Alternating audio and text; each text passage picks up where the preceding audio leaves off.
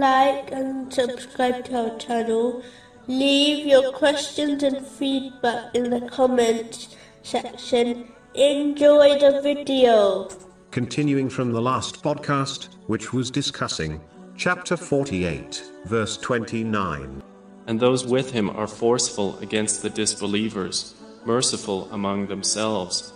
Striving in the cause of Allah, the Exalted, includes struggling against one's true enemies, namely, the outer devil, one's own inner devil, and misguided people. They will never stop fighting against them, until they turn them away from the obedience of Allah, the Exalted. Therefore, a Muslim must never let their guard down, and strive against them, by gaining and acting on the teachings of Islam, and avoid the places, things, and people who invite others towards the disobedience of Allah, the Exalted, and encourage their dependents to do the same. One cannot accompany moral people and expect to remain firmly guided on the teachings of Islam, as one will adopt the characteristics of their companions, which has been confirmed in a narration found in Sunan Abu Dawood, number 4833. In fact, the one who fails to obey Allah, the Exalted, and instead obeys these enemies, without sincerely repenting, will face distress through the worldly things they obtain,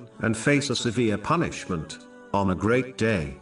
Throughout the Holy Quran, and narrations of the Holy Prophet Muhammad, peace and blessings be upon him, Muslims have been advised to be merciful to others. For example, a narration found in Jami Tirmizi, number 1924, advises that those who show mercy to the creation will be shown mercy by Allah, the Exalted. It is important to note that showing mercy is not only through one's actions, such as donating wealth to the poor. It encompasses every aspect of one's life and interaction with others, such as one's words. This is why Allah, the Exalted, warns those who show mercy to others by donating charity, that failing to show mercy through their speech, such as counting their favors done to others, only cancels their reward.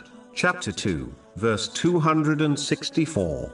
Do not invalidate your charities with reminders or injury, as does one who spends his wealth only to be seen by the people,